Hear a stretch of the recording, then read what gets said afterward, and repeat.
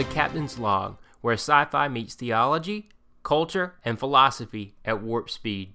This is episode 4, A Latent Hope, part 1, and we'll actually be beginning a 3-month series on biblical lament. Since we're doing a 3-part series, I thought it would be helpful to outline where we'll be going from the start. It's difficult to cover such a large topic in just 3 weeks, so I've had to be selective. Here's the breakdown. In part 1, we'll ask the question, what is lament and should we engage in it, with emphasis on the Psalms and various biblical laments. In part 2, we'll take a look at the book that bears the term, Walking Through Lamentations Together. And in part 3, we'll take a look at lament, brutally honest worship, and witness, with various passages and practical application. So what does a latent hope mean? Well, this means that lament is a misunderstood and unused means of hope in the life of believers, hence the title for the series. As one of my favorite authors and musicians, Michael Card, often says, whether you agree with me or not, if you dig into the scriptures, I win. In part 1, we'll address the question, what is lament and should we engage in it? Let's begin with some rhetorical questions to stir our minds to think about this topic.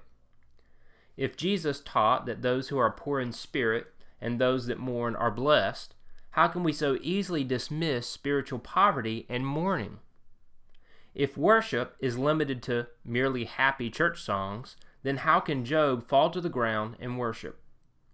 If we aren't meant to question God or give voice to our frustration in our worship, then why does approximately 1/3 of the Psalms do just that? As we seek to engage the question of what lament is and whether or not we should engage in it, we're now going to take a look at biblical, church, psychological, cultural, and personal factors as we wrestle through that question. First, let's engage biblically. How can God allow unthinkable tragedy?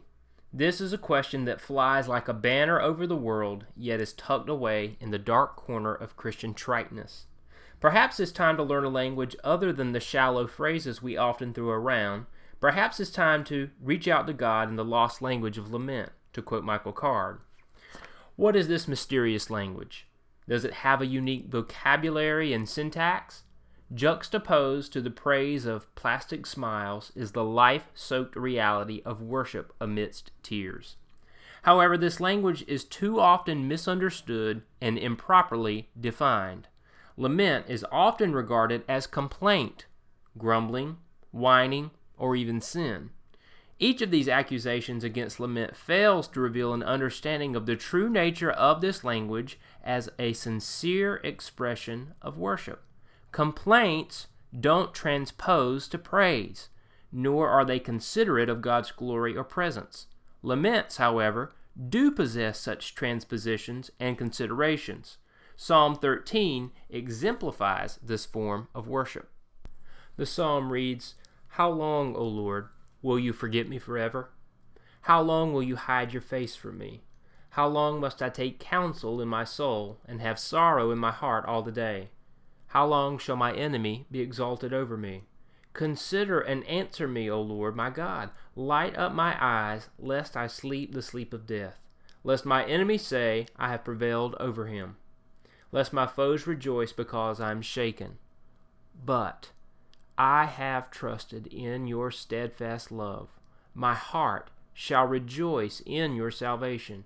I will sing to the Lord because he has dealt bountifully with me." The psalmist opens with the question, how long?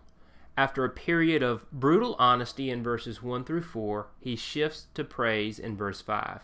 Throughout the lament, the psalmist is chiefly concerned with the presence of God.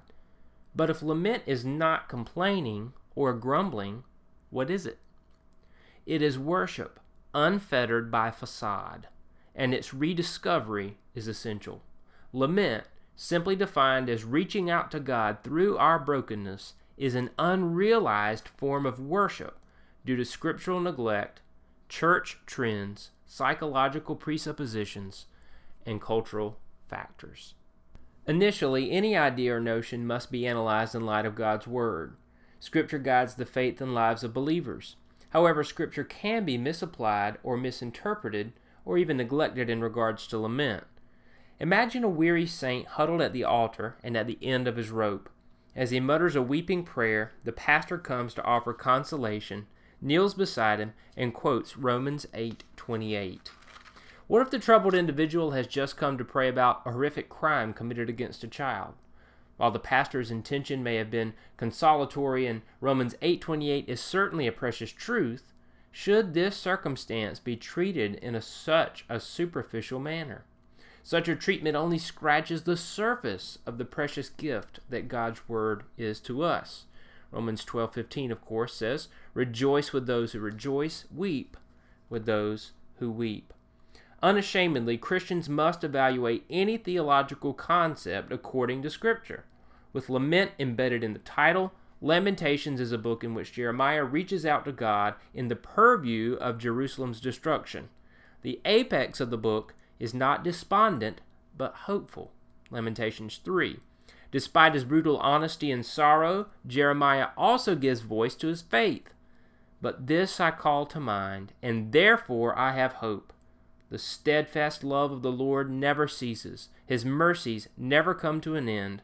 They are new every morning. Great is your faithfulness." We'll examine more in depth the book of Lamentations in part 2. Similarly, the hymn book of God's people, Psalms, reveals openness somewhat foreign and possibly forbidden in the culture of typical American evangelicalism. A simple survey through the Psalms leads to the conclusion that hurt can be expressed as praise. In fact, such a survey would reveal that approximately a third of all the Psalms are lament psalms. If this kind of transparent communication to God is overtly found in the Word of God, how are Christians to neglect it? Christ himself is the ultimate litmus test for lament's validity. The Christian practice of lament is actually pursuing a person until all our questioning fades into trusting. That person is Christ, quite fluent in the language of lament himself. Jesus wept, as we see in Luke 19:41 and John 11:35. Agonized, as we see in Luke 22:44, prayed for relief, in Luke 22:41 through 42, and questioned the Father, as he quoted Psalm 22 in Matthew 27:46. Any definition of worship must be large enough to include the gamut of Jesus' emotional acts, prayers, and cries. Therefore, our worship language must include lament language. Second, with lament foundationally established in Scripture, the church must consider its own definition and practice of worship. How might our churches respond to Job amidst his suffering? Michael Card has offered a hypothetical response. Quote, "Today we would ask Job to leave all these negative emotions at the church door. They are not appropriate to, nor do they fit inside the narrow confines of our definition of worship. And so, likewise, those of us who have nothing else to offer but our laments find the door effectively closed in our faces. It cost Job everything to teach us this lesson. It is time we learned it." End quote. Imagine the typical worship experience in a local church. The song leader or praise team is undoubtedly up front and leading the congregation in musical exultation.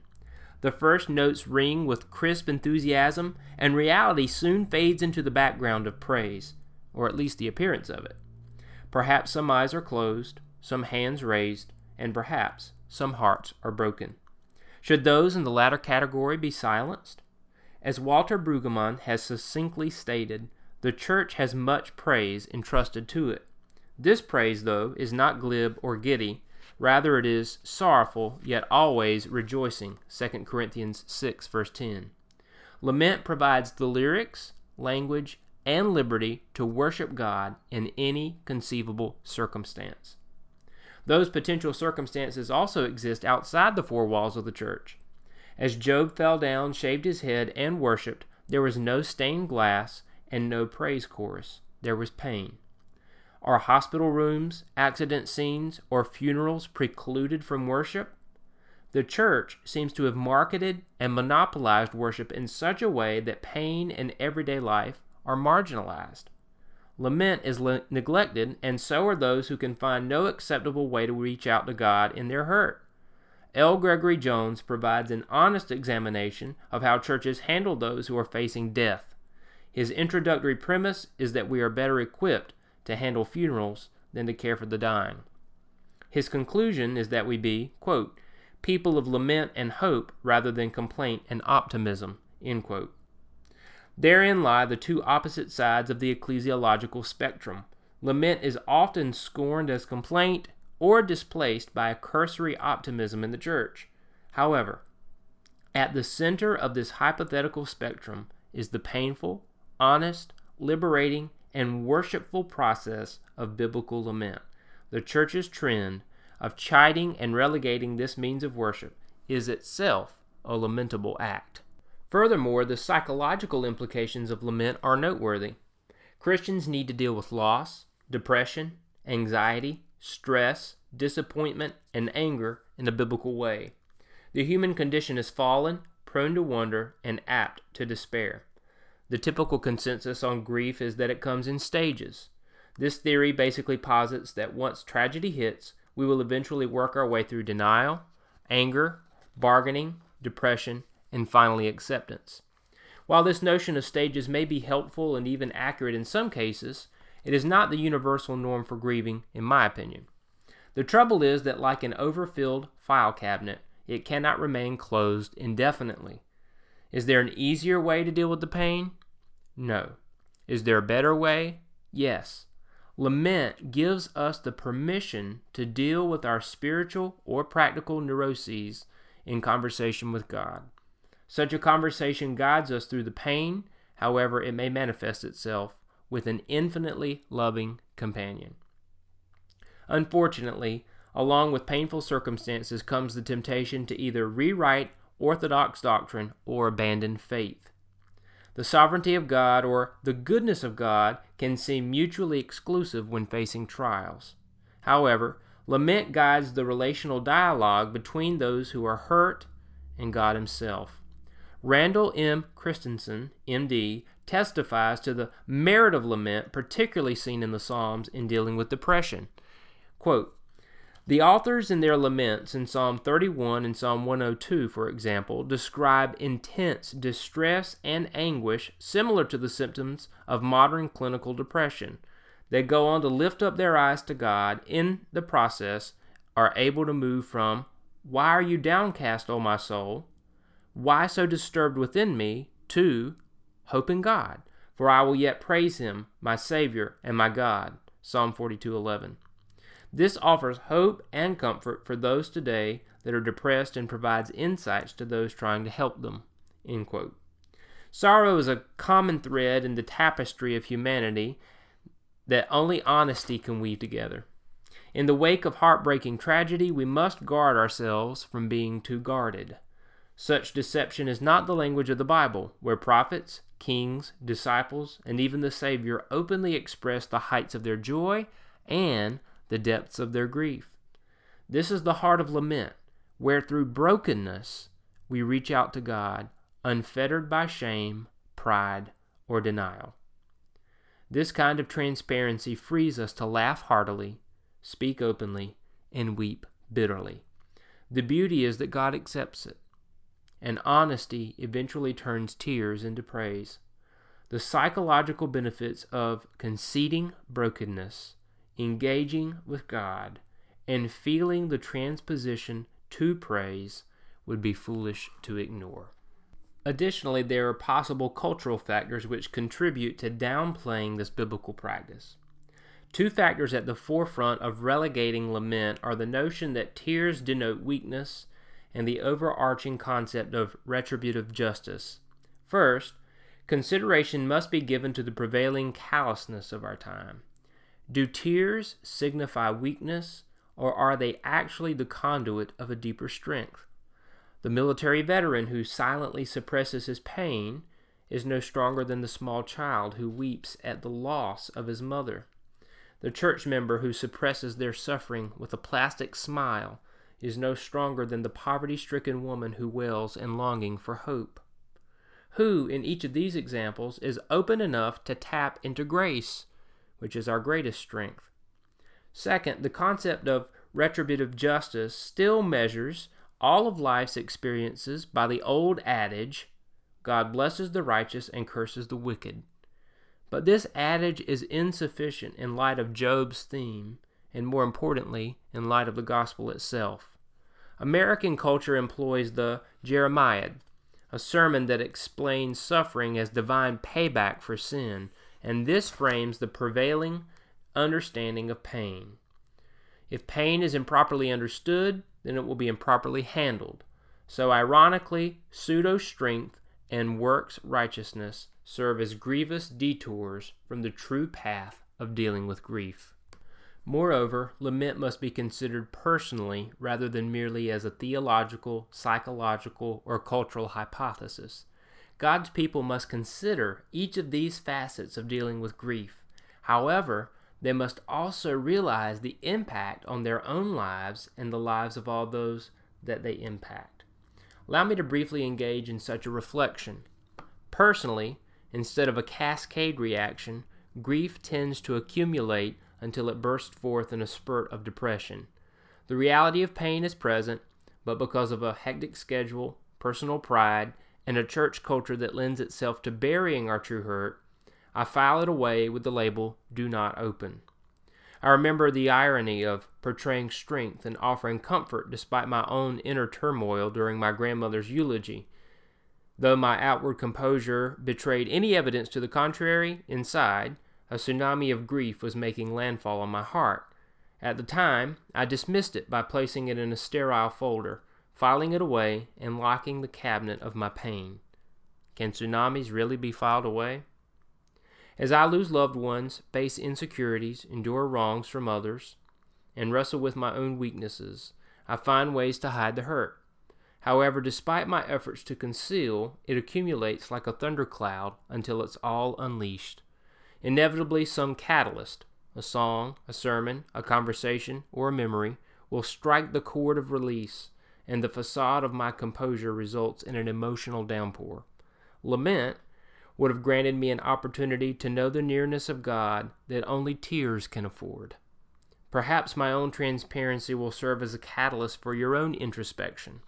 As we conclude, those who are hurting must flee to the Scriptures because powerful prayers are available.